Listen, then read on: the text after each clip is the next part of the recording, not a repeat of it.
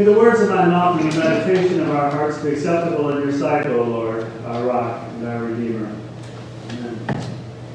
Friends in Christ, there is one story that the Bible tells. It is the history of our salvation. But to understand the end of the story, one must go back, way back, to when it all began. The story of salvation does not begin with the Incarnation, though everything in time before leads to the Incarnation and everything following flows from that central point in history. We see that story, the story of salvation, in the Jesse tree. A story that is Jesus' story, and it is ours as well.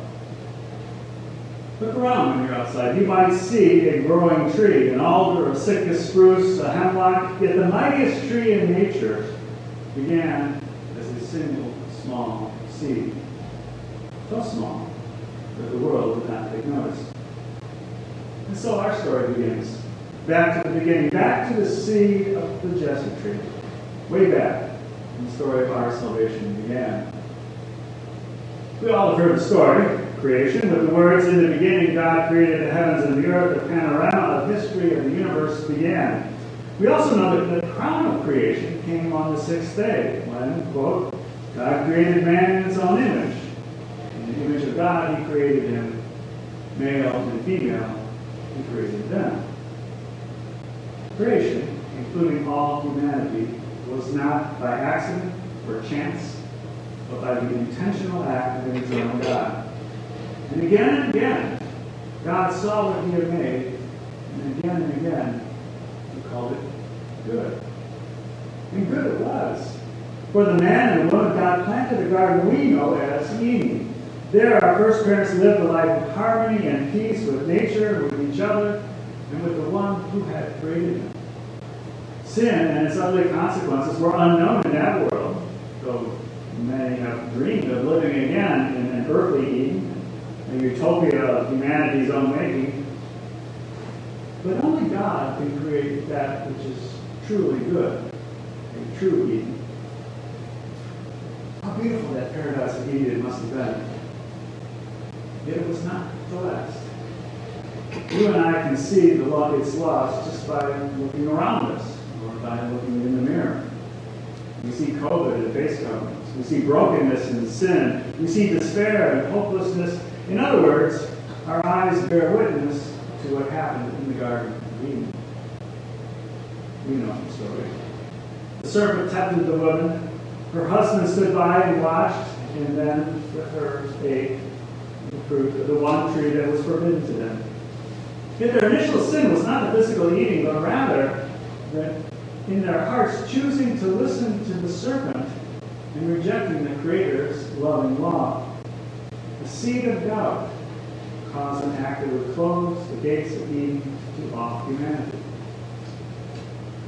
So what does the Creator do to those who have sinned against Him? Reject them? Leave them without hope or redemption? Such is not the nature of the triune God. He is love itself. And that love reached out to Adam, to Eve, and to all their descendants. So great is His love that He could not destroy His creation or leave it to itself. In love, He created the man and the woman. And in love, He would provide the way of redemption that He had known from all eternity. It's a price that only He could pay. A price paid, as the old King James so beautifully translates it, by a lamb slain from the foundation of the world. Sin brings death, and yet from death springs life. Though Adam and Eve and all the subsequent generations have borne the curse of our sin, has earned, our loving Creator has not deserted us. On the contrary, He has not only embraced us, but joined Himself to us. Here is the first promise of salvation.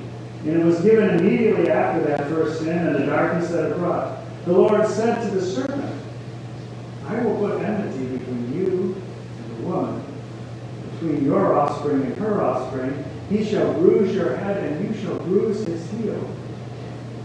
The word for offspring is the word for seed. And here, the love of God shines through the darkness.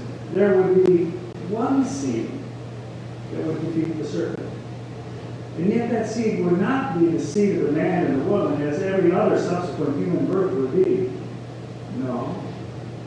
This seed is the seed of the woman, the miraculous and divine conception. The tree of Jesse begins with a seed present but dormant in Eve. In love, God remembered his promise through every generation of fallen humanity. Through those generations, that seed that was promised as Eve was closed would remain present or hidden to human eyes. And then, in the fullness of time, in the womb of a daughter of Eve, the Virgin Mary, that promised seed would spring forth and grow. This is the seed of the woman promised at the fall. From her womb would come forth the Creator himself, joined to his creation, into God and man, Jesus Christ. Here is the Redeemer. All that was lost in Adam is restored in the seed of the woman. Here is the Christ, the Messiah. Here is the Lamb of God, the one in perfect sacrifice, whose blood reverses the curse of the fall and brings grace and forgiveness to the whole human race. This is Jesus, Son of God and Son of Man. This is the new Adam, who bears the sin of the old Adam and every human being and carries it to a cross. From the tree of Eden would come death to all humanity, but from the tree of Calvary would come life to all humanity. This is the Christ of Easter, by whose resurrection all the universe is forever changed.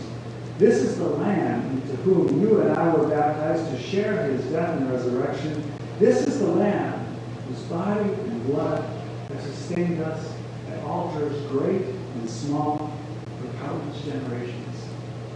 This is Jesus, the seed of Jesse's tree, and through him, the Eden that was lost is restored for all eternity. Amen. Now may the peace that surpasses all understanding keep your hearts and minds through faith in Christ Jesus to life everlasting. Amen. We continue with prayer on page 10.